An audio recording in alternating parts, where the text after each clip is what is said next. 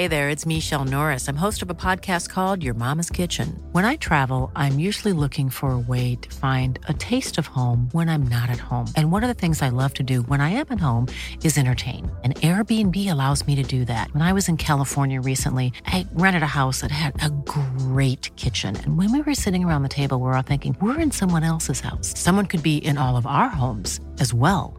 If you have a home, but you're not always at home, you have an Airbnb. Your home might be worth more than you think. Find out how much at airbnb.com/host. Hey, Dave. Yeah, Randy. Since we founded Bombas, we've always said our socks, underwear, and T-shirts are super soft. Any new ideas? Maybe sublimely soft. Or disgustingly cozy. Wait, what? I got it. Bombas. Absurdly comfortable essentials for yourself And for those facing homelessness. because one purchased equals one donated. Wow, did we just write an ad? Yes. Bombas. Big comfort for everyone. Go to bombas.com/ACAST and use code ACAST for 20% off your first purchase.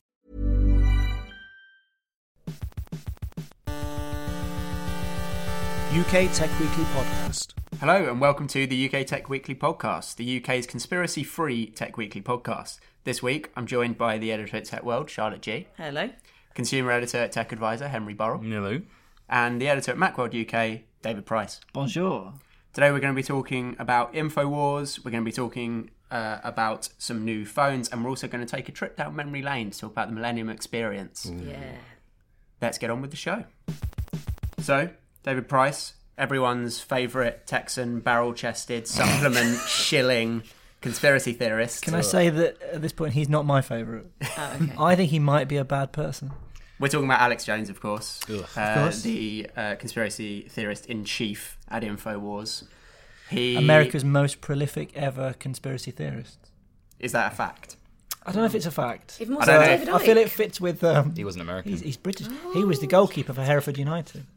He was. He's as British as As they come. Hereford As United. the Can't think of anything I British. feel like if you're going to talk about Alex Jones, you shouldn't start with a piece of fake news. Yeah. Well, I thought Sorry, it was in the that- spirit of... No, he was a goalkeeper for Hereford United. He was, Yeah. and then he Okay. presented Grandstand. And then He used to be normal. And he went mental. Why don't we Sorry, talk that's about like David Alex Icke instead? Yeah, well, Alex Jones was never normal. He was never normal. Was he not? We digress. He, Yeah, this is entirely my What was the fault question? For The question bringing up was, David Icke. what has been going... Why is Alex Jones annoyingly back in the headlines, the mainstream headlines? And I believe the answer is that he's been banned from most... Are you now answering your own question? He's been banned by most Such politician. digital platforms. What am I But for then, now? give us the details. Yeah, so basically, it's a good reason he's in the headlines because he's been given the bum's rush from... I'm just going to use loads of up-to-date terminology today. He's no longer welcome on Facebook or YouTube or Apple's podcast app. To an extent. I mean, I think Facebook have banned like 4 of his pages, so he potentially can fall back on others. And Apple too, is that right? And Apple too haven't got rid of his app from the App Store, so they've just got rid of his podcasts. So obviously all of his... It's easy to be brainwashed by audio.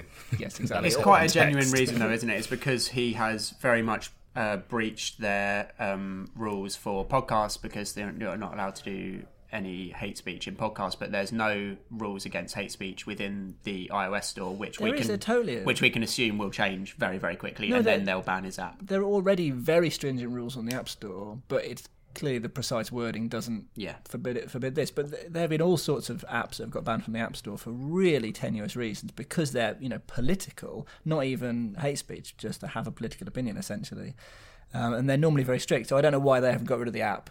To be completely honest, What hate speech has he done though? Like, as in, I sort of know a little bit who Alex Jones is because he's on the fringes of my awareness. But can you tell us more about him? Who okay, is so he? the What's he headline thing, the most egregious thing he's done has been to latch onto the Sandy Hook school shooting where 20 children were slain, and he essentially thinks it was a fake. One of his long-running conspiracy theories is that the government creates fake terrorist attacks in order to then have political leverage to take over the But in this world, case, whatever 26 ridiculous people way. died. Yeah. Like, obviously, definitely died. Yeah. And it's got to the point where he has sort of, in radicalizing his listeners, those people on social media have then gone after the parents of dead children and driven them like out of their own homes and like away from the children's graves and stuff. That's the important difference here, because actually talking about and spreading conspiracy theorists isn't actually hate speech, and it's not illegal. It's like protected under your amendment rights in America. But what then strays into hate speech is when you then weaponize those followers to harass people.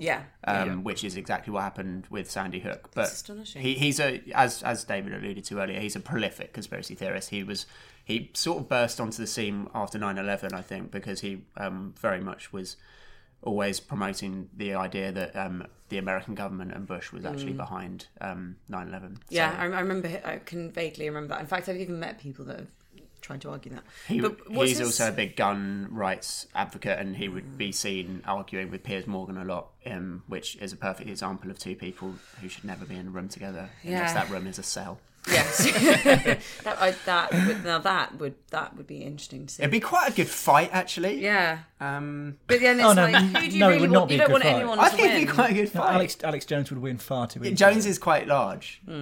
He's a big guy, and Piers Morgan is a coward. Piers has got bad tactics. He's a physical and moral coward, and he would cower immediately. So what I would want is a prolonged and violent confrontation.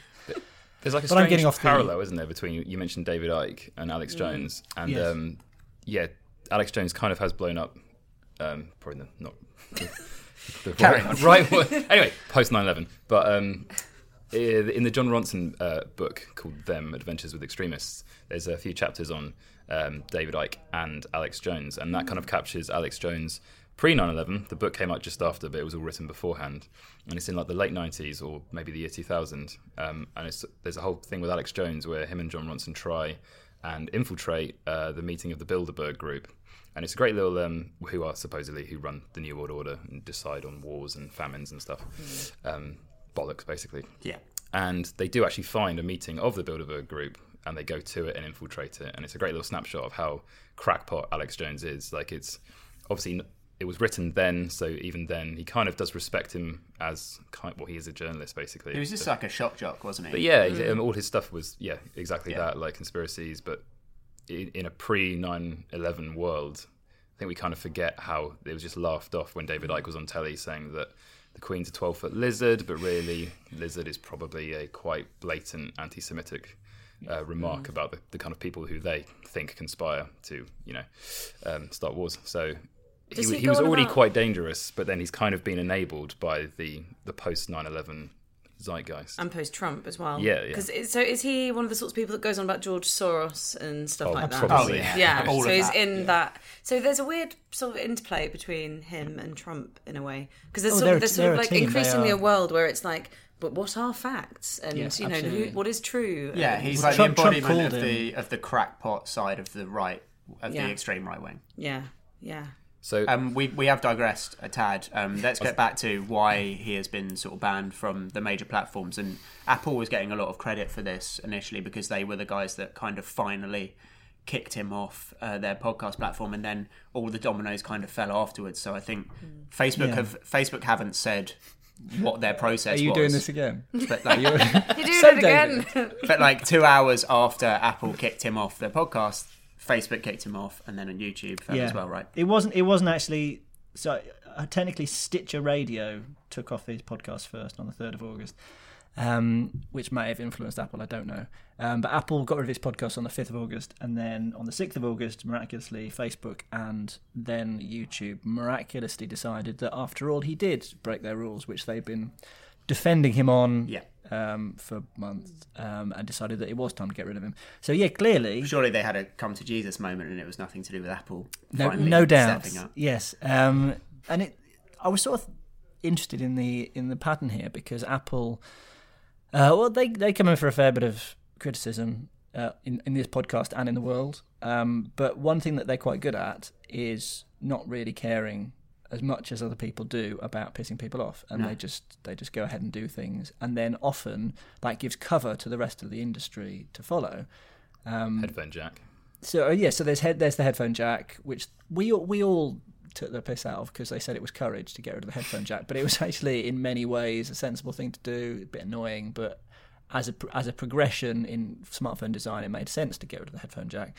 And then all the other companies were able to do it and not get slagged off, which Henry may think is quite as much. I've heard many takes about Alex Jones, but this is the first time I've heard the headphone jack argument. But it's an example of what they're like. They're I don't know what the word. They're a Trojan horse. Like an enabler. Yeah, they are, and they did the same thing in a much more positive way with the gun emoji. Because in iOS 10, they decided that they were going to render the same emoji Unicode, which would normally display a gun, as a water pistol, which at the time, I remember on this very podcast, I criticised them because that created confusion.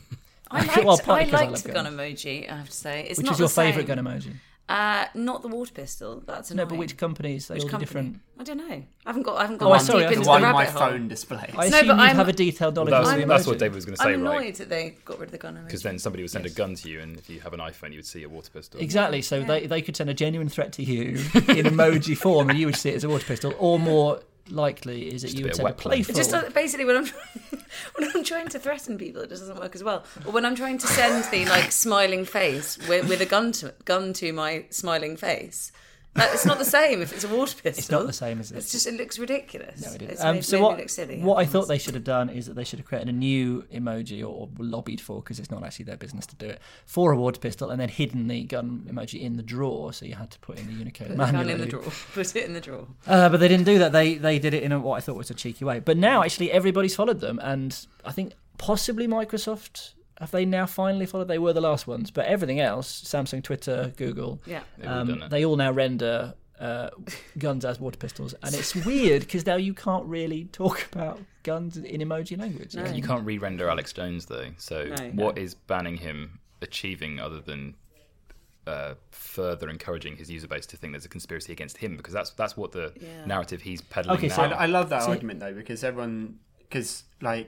I look back at Milo, and everyone, it's you're just gonna fire up his base, and they're just gonna get more. They're gonna feel more like they've been victimised, and they're more a conspiracy. They'll do that. But anyway, if you take away someone's platform, they don't have a platform. So Milo has disappeared from the public discourse because he no longer has anywhere to spread his horrible views about things. So taking a stand actually does work. I think that's a really good point. Alex Jones still has Twitter.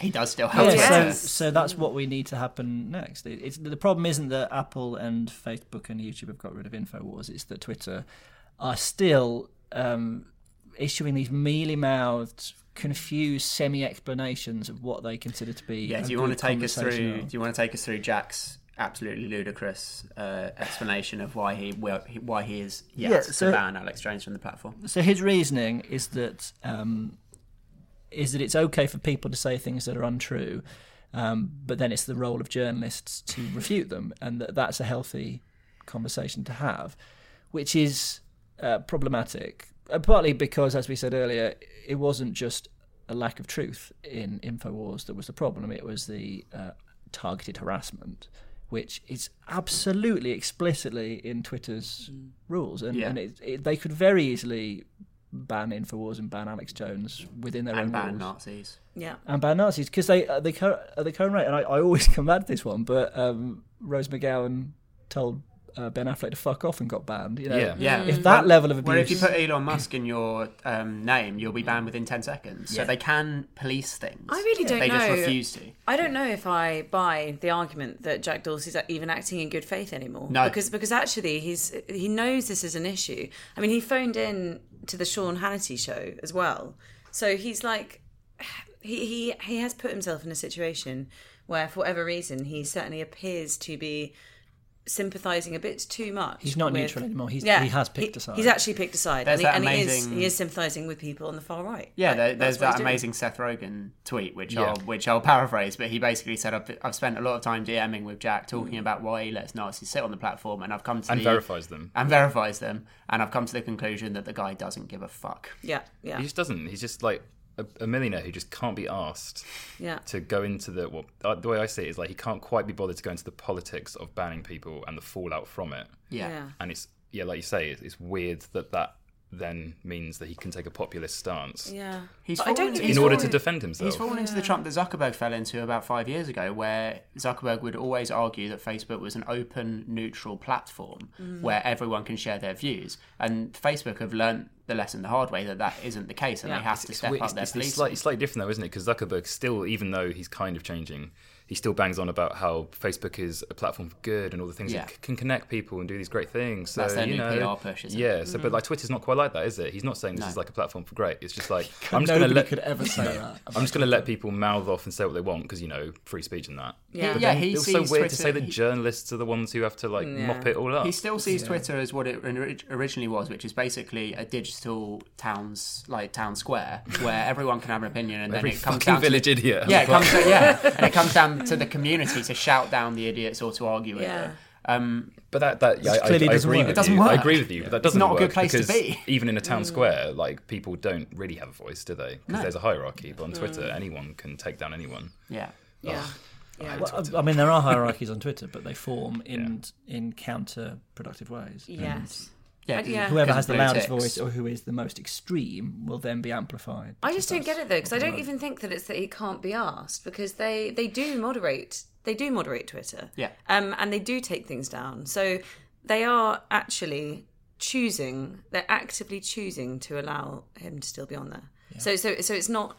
I don't know if we can even give them that much of a free pass. The only devil's advocate argument I will make is that Jones very in a very targeted way tries to moderate himself on Twitter because he realises it's such an important platform for him that he dials down his crackpottery on Twitter so that he won't get banned. Yeah. But then it links out to all his other nut job stuff. Exactly. So he's aware that platform, like in the way that Milo was, very aware that that's an important platform for him.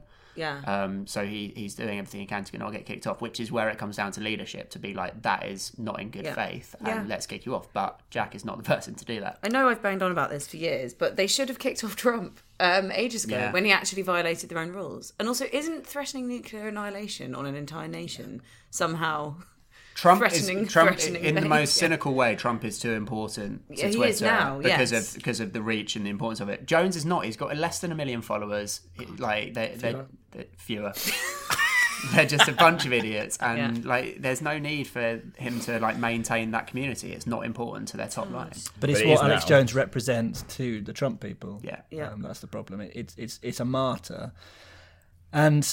I don't care if he becomes a martyr because you got the Milo scenario. You're hoping he dies. I don't think you have to. Do you have to die to be a martyr? I think so, technically. You do have to die. Does have derivation from as the Latin person that just to said die? less, Mort. Yes. Yeah. I don't think losing your iTunes listing makes you a martyr. No, it's not quite the same. Yeah, I mean, I wonder, now that he only has Twitter left, now that Facebook and the podcast and what's the other one I haven't said, Facebook YouTube. And YouTube, he really is going to have to cling onto Twitter with all his fingernails, and maybe that would be good for the way he conducts himself. I'm really, really struggling to think of a positive. In my opinion, it's just good to push these people into their own little dark corners of the internet. Like Bill O'Reilly has his sad little website, and then Infowars. You're never going to convince those people that believe in him to not listen and read, but just push them into their little dark corner of Infowars.com and just keep them off the mainstream platforms. And it emboldens them if they see that their heroes are able to do it in public on a large platform. Then they will go out and harass people. They will feel like it's acceptable to do that. I think people get really het up about this, about kind of the whole concept of what people like to call no platforming and free speech. But the problem is that just because you're able to express a view doesn't mean that someone has to host it. No. So it's like you're perfectly entitled to go and set up your own blog and you can write about whatever you want. That doesn't mean that you have an unlimited right to be hosted by any major tech platform. Yeah, he owns multiple websites, but he doesn't let. So they're not stopping him from doing that. He doesn't let Polly Toynbee go and write on that website. Exactly. So the idea that you therefore have to host someone. It's just this ludicrous argument that Twitter seems to consider itself like a public service where actually they can make these decisions. Yes. They can do whatever the hell they want. Twitter doesn't have to exist. Yeah. I just wish that would kind of get through to them. But I have to say, I have pretty much completely run out of any faith that Jack Dorsey will completely do lost faith. about Me it. too. Yeah. That's a depressing way of ending. Yeah. We will wrap up this segment with, I'm going to go around the room. This is only going to go one way from a left-leaning tech podcast. But InfoWars or InfoBores? InfoBores, obviously. Yeah, what he said. Doesn't even seem enough, does it? No. InfoBores. Not Are we allowed to say that? ring. Yeah, The take lyrics that. didn't think that was a swear word. Fine. InfoBores. There you go. We're going to take a quick break and then we're going to come back and talk about phones. One size fits all seems like a good idea for clothes until you try them on. Same goes for healthcare. That's why United Healthcare offers flexible, budget-friendly coverage for medical, vision, dental, and more. Learn more at uh1.com. It's that time of the year. Your vacation is coming up. You can already hear the beach waves, feel the warm breeze, relax, and think about work. You really, really want it all to work out while you're away.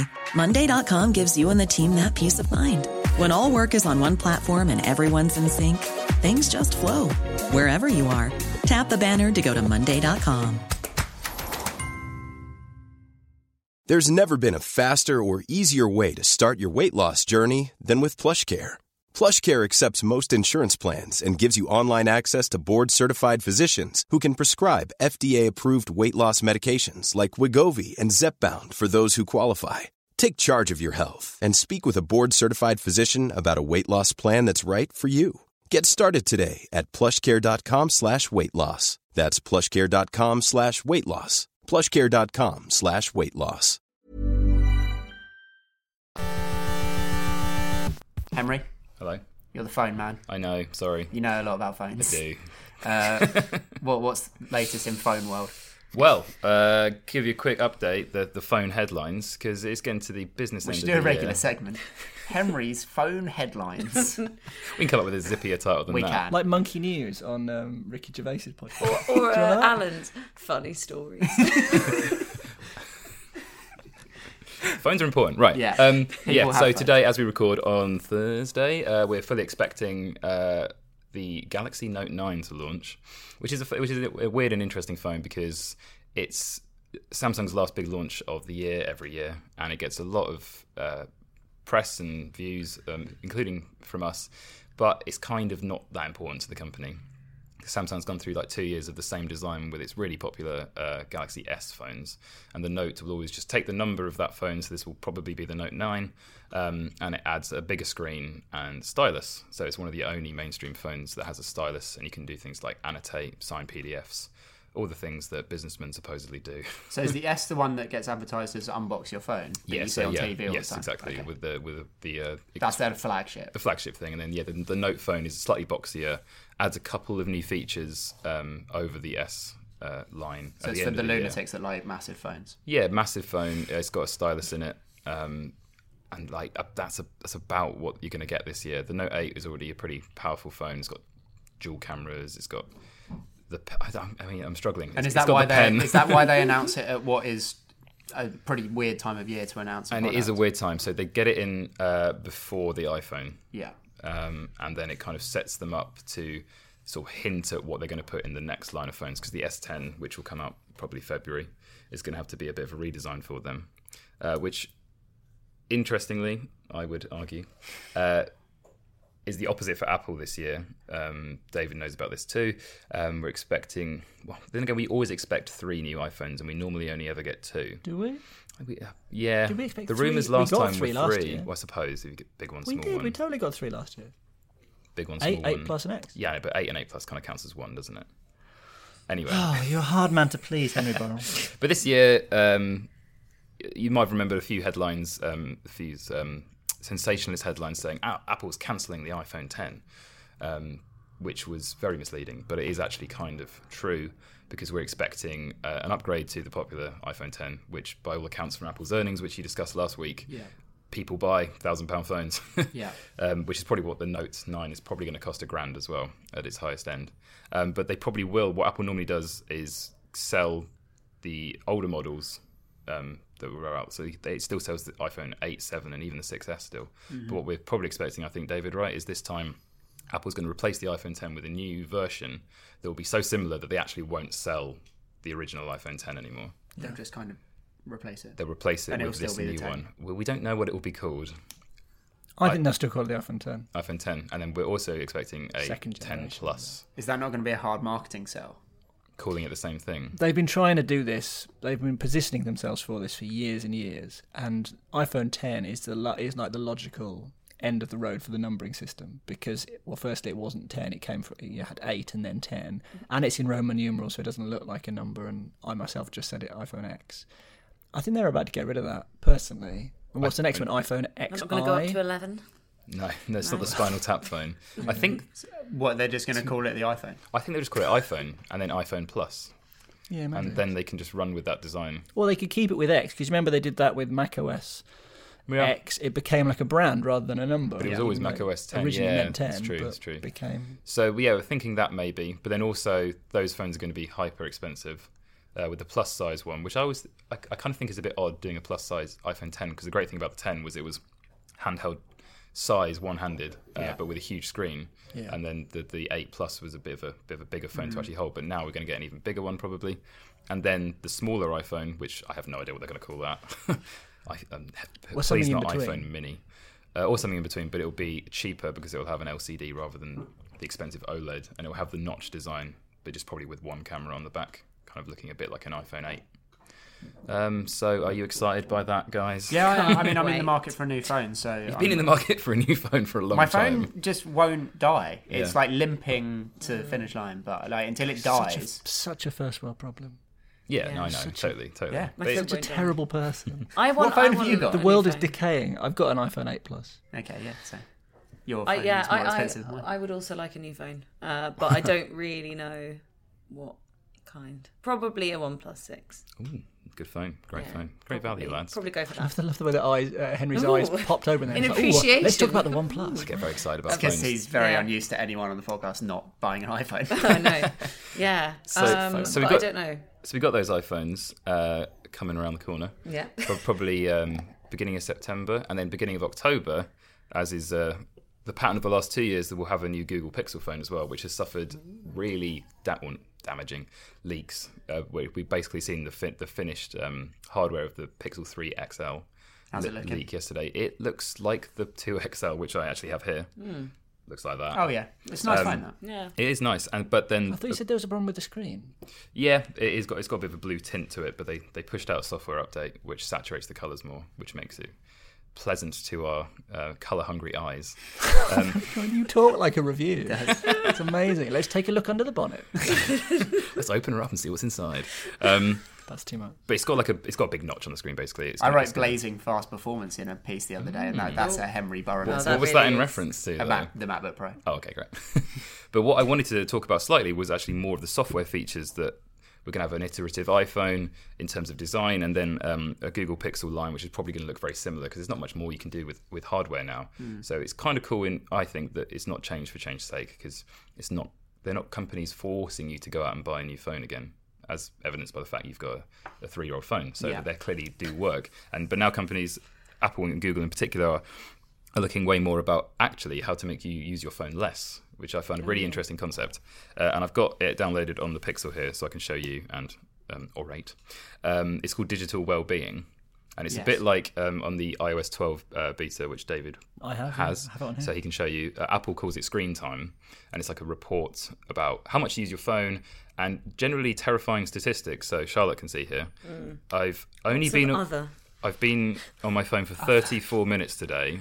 Yeah. But in that time, I've received 105 notifications and unlocked my phone 37 times already today. Wow. That is actually quite a lot. It sounds like a lot, but I bet you guys have done the same. Yeah, and probably. Yesterday, I downloaded this about the same time yesterday when it became available, because it's still in beta, and I unlocked my phone 55 times, and I was just appalled. Yeah. There's a couple of other things you can do as well. So it's like a dashboard. It shows me, like, I click here. I've been on WhatsApp for 2 hours and 46 minutes this week. I've been on... Are you changing your behaviour in response to this? Well, this is the thing that I wanted to talk about, because you can also, there's this thing called Dashboard, which has screen time. And then, so say I'm on Instagram way too much, which many of us are, you can set a limit, which I have, to 30 minutes for the day. Okay. And if you get to 30 minutes, the app on the home screen greys out. and you can't go on it anymore. I mean, obviously, you could. The psychology then, right? So I had Twitter set to 15. Is that a password? I had Twitter set to 15 minutes yesterday, and as soon as I hit 15 minutes, I was like, oh, quite want to go on Twitter again. Yeah. So you just press change and bypass it. Yeah. So really. No, but it's good to put. But it's good to have a reminder. Slight barriers. Bit of friction. Yes. Yeah. And then also the days of frictionless design are over. No, they love friction now. The designers. Can you stop saying friction? So we're into friction on the UK Tech Weekly podcast. Bloody hell! Yeah. So it makes you more aware of what you're doing. You can set app timers, and then also the final thing you can do, which is called wind down, and you can set times for that, and that completely grayscales your phone. Which is why I mentioned the color saturation on phones, because when Google first released this phone, they did quite a natural color palette, and everyone thought the screen was broken, and that's why it got a lot of jip. But actually, it's just because companies purposefully make our phones really saturated colours and vibrant, because it just feeds all the dopamine in your brain. Do you know, it's so much of it is just brain chemistry, isn't it? Like, I find myself doing that on, like, going on my phone, like, sort of pouring at it like a rat in an experiment. I always, show me more things, more notifications. I notice it when you're between stations on the tube, right? Because people can't have signal down there. Yeah. And I just see people that look at their phone, they unlock it, they swipe to the first screen, swipe to the second screen, swipe back again. Remember, they can't open any apps and just lock their phone again. I see that so many times. We all and it's just because they're like, colours. And then, so the idea here is that, because why else would you unlock your phone? It's go madness. Swipe. I think it's muscle memory as well as colours. Yeah, maybe. Yeah. I have one thing I can do on my phone when I haven't got a signal. That's play a game called. Shut up. It's Strategy. Is an offline game which I like very much. But I literally go through. Oh no, we're right. Better be Strategy then. Yeah. But I think it's mostly instinct and muscle memory. I've actually gone way back to just like getting out and reading bits of paper, just like reading magazines or books. Yeah.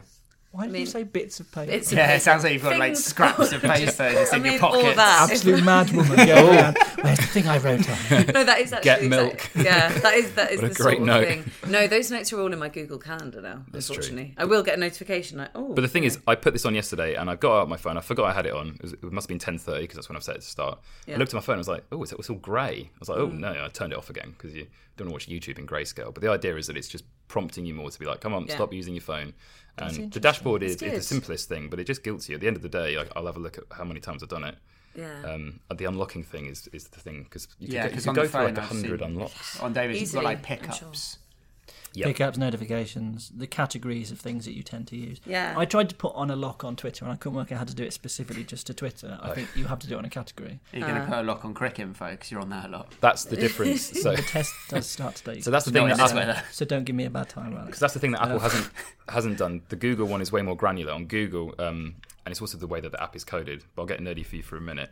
If you go into the app, so if I go into, actually WhatsApp is a bad example. If I find Twitter here and tap on notifications, all those different types of notifications that can be pushed to you from Twitter.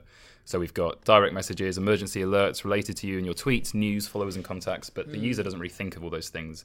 So you could just turn it off so you only ever get a notification when you've been direct messaged. Yeah. And then you don't have all those annoying things pop up on your phone all the time that kind of distract you. I've switched off almost all notifications apart from people phoning me or WhatsApp. Yep. Basically everything else is just switched off. So it's like, if I want to see whether I've got something, I'll actively have to choose to look at it. I'd love to turn off phoning me notifications. Yeah, that's the worst. It could happen in the office. Yeah. That's the notification. No, but then Apple, interestingly, hasn't done that, and it categorizes it by type of app, which I found annoying because I was using it and I wanted to turn off social media alerts, but it counts WhatsApp as social media. So then you turn off. What you can do is you can tweak notifications from the notification itself. You don't have to go into settings, which is a new thing for iOS, which has been on Android for years. Become one of those. So if you were going to buy a phone today or in the near future, what would you go for?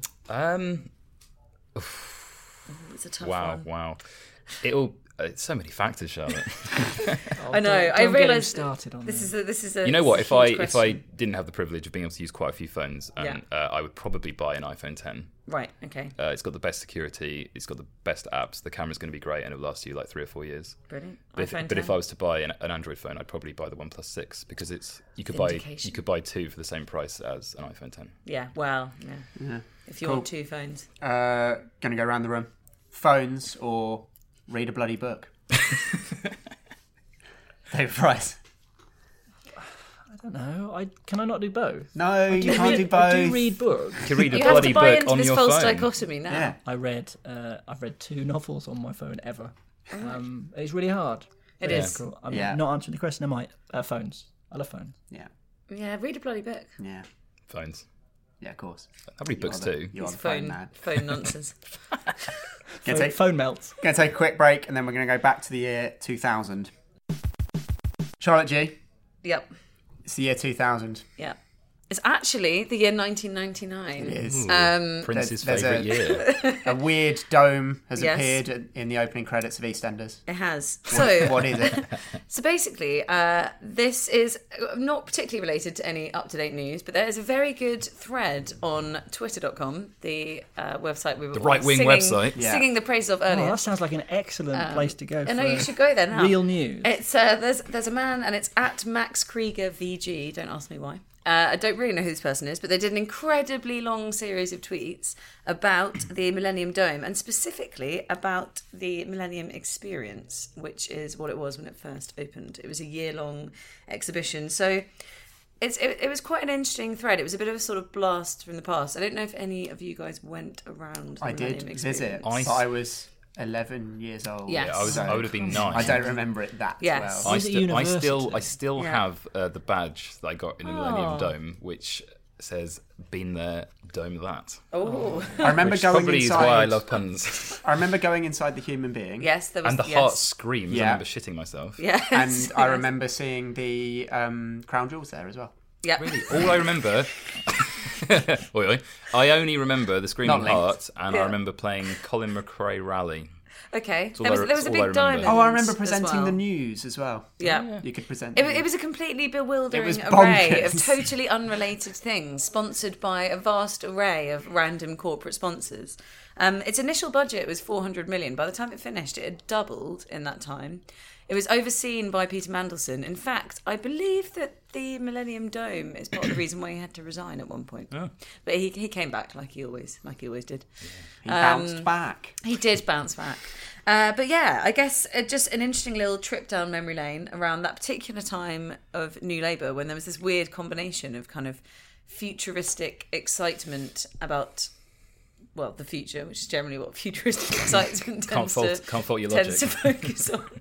And a weird kind of combination of like the sort of Labour third way, where you try and sort of combine public and private sectors in a slightly unpleasant and mildly corrupt sort of manner. It was just such a weird, like, modern version of, like, the World's Fair, wasn't it? Yes, it was. It's actually very reminiscent of that. How much did it cost to get in? To get in? I don't know. I think it was quite a lot. At the time, it was the most ambitious artificial space that had ever been publicly funded, apparently. Certainly in terms of spending. What I loved about the Dome that we don't remember now is that they had no plans for it a year after. No. So, like, we now take for granted that it's, like, a very popular venue for sporting events and concerts and stuff. But, like, when it was built, they had no idea what they were going to do with it. Yeah. So, Henry, how much was it to get into the Millennium Experience? £20 for adults. And at the time, that would have been more than £600. That would have been a lot of money. Actually, there was no permanent tenant in the O2 Arena until 2007. So it actually just sat there as a completely pointless white elephant.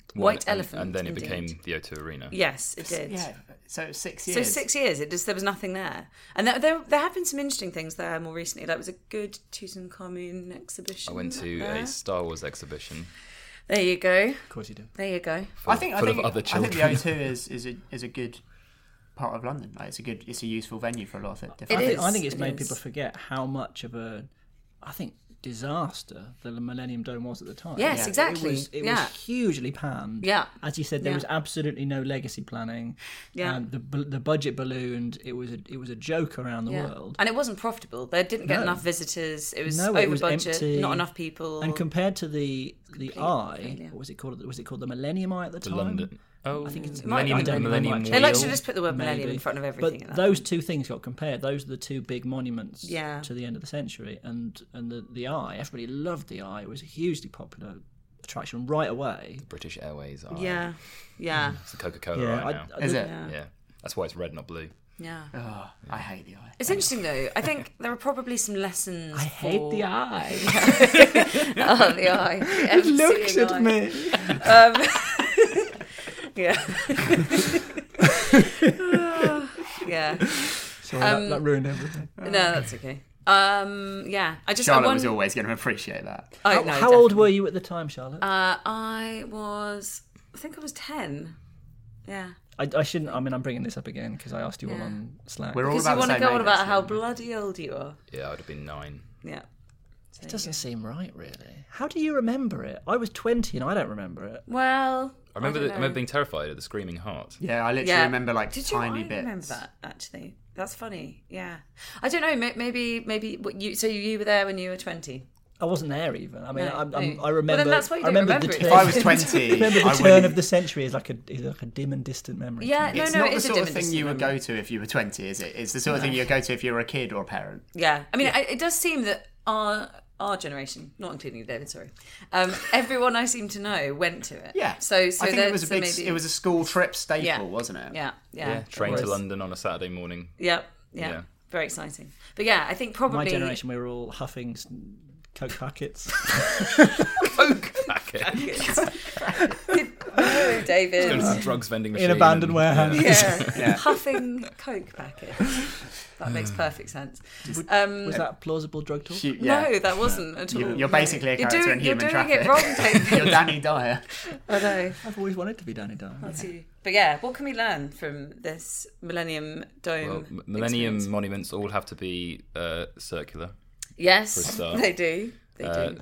Don't build it miles away from everything because Greenwich Yeah. is a bit of a pig to get to. It is. We learned some really boring lessons about how you should legacy plan when you build massive things in London. Yes, that's true. But That's also, true. even if you don't, you have to give it a decade to see what it's going to become because they didn't plan the legacy and yet it worked out. This It became something of pride. This is what they're doing with a lot of the Olympic Park, though, aren't they? They're not Yeah. rushing. Like, a lot of these venues are still in use, and they're not rushing to do something with the copper box or anything because they'll... The they'll work 1+6 launch was in the copper box. Yeah. It was far too big. Yeah. But it's using the Here East bit that had a Samsung launch at it last year. Yeah, there's a big startup hub. Yeah, co-working space. Yeah. Isn't there? Runway Yeah. East? What can we call it? Silicon It's called Olympics. Runway. Silicon Okay. Olympics. Silicon Park. Olympics. Silicon Park, bloody hell. Yeah. I mean, it probably will. It probably already has been called that at some point. So was the idea for the Millennium Experience to like inspire the next generation? I think so. And did it achieve that goal? I mean, to be honest with you, because it was very interesting for me to look at this because I just had vague childhood memories of going around something and thinking it was bonkers and really amazing. So I loved it when I went around it. I thought it was great. So great badges as well. Great badges. So it's interesting how it was quite interesting to revisit it as an adult and then look at it and realise, oh, actually, if it had been at the time, I probably would have criticised it massively. Yeah, but kids like any old bollocks. I mean, they really are easy to entertain, aren't they? Just look at a shiny thing. Oh, that's they haven't amazing. indulged their first Coke packet yet. Yeah. They haven't become cynical after their first Coke packet. Put them in a huge dome with some tweenies and a screaming heart, and they're golden for the They're day. away. Yeah. I don't think the tweenies were till much later. Or Teletubbies, I don't know. Whatever they were. Possibly the Teletubbies. Were the Teletubbies there? I don't remember anything about the dome. I remember them being terrified. Yeah, not a lot. You need to go and look at the images on Max Krieger VG's tweet thread. Thanks, Max. It's well worth the time. It will take you about half an hour, but honestly, it is actually worth looking. I love through. a good thread. It's a great thread. Yeah. Unless Jack wrote it. Yeah. No, not so much. Right, I'm going to wrap it up. So, Millennium Experience, or it's just a big tent, mate. Definitely Millennium Experience. I'm going to go look at that thread now. Millennium Experience. Sure. Yeah. Same thing. I didn't go. I feel like I can't really. Oh, you didn't go. I thought that was a joke. No, he didn't go. Oh, right. He really was. It's just a big tent, then, isn't it, mate? Well, no, but I don't know because I haven't been there. It doesn't seem fair. Stop failing to go along with the first time. Sorry, yes, it's just a big tent, mate. Thank you. Right, that's it for us this week. Remember to subscribe, like, tell your friends, and we will see you. How close are we to the 100th episode, Scott? Don't know. Is this 98? Is it we 98? I think so. Wow. We have the Millennium Pod. We're near the Millennium Pod. Yeah. Well, 100's not. It's not really. No, it's more centenary. We'll make it. It'll be like Apple. There, we'll skip from 99 to 1,000. Yeah. Yeah. Okay. Cool. Thank you. Bye. Bye. Thanks very much. UK Tech Weekly Podcast. Planning for your next trip? Elevate your travel style with Quince. Quince has all the jet-setting essentials you'll want for your next getaway, like European linen, premium luggage options, buttery soft Italian leather bags, and so much more. And it's all priced at 50 to 80% less than similar brands. Plus, Quince only works with factories that use safe and ethical manufacturing practices. Pack your bags with high-quality essentials you'll be wearing for vacations to come with Quince. Go to quince.com/trip for free shipping and 365-day returns. Hi, I'm Daniel, founder of Pretty Litter. Cats and cat owners deserve better than any old-fashioned litter. That's why I teamed up with scientists and veterinarians to create Pretty Litter. Its innovative crystal formula has superior odor control and weighs up to 80% less than clay litter. Pretty Litter even monitors health by changing colors to help detect early signs of potential illness. It's the world's smartest kitty litter. Go to prettylitter.com and use code ACAST for 20% off your first order and a free cat toy. Terms and conditions apply. See site for details.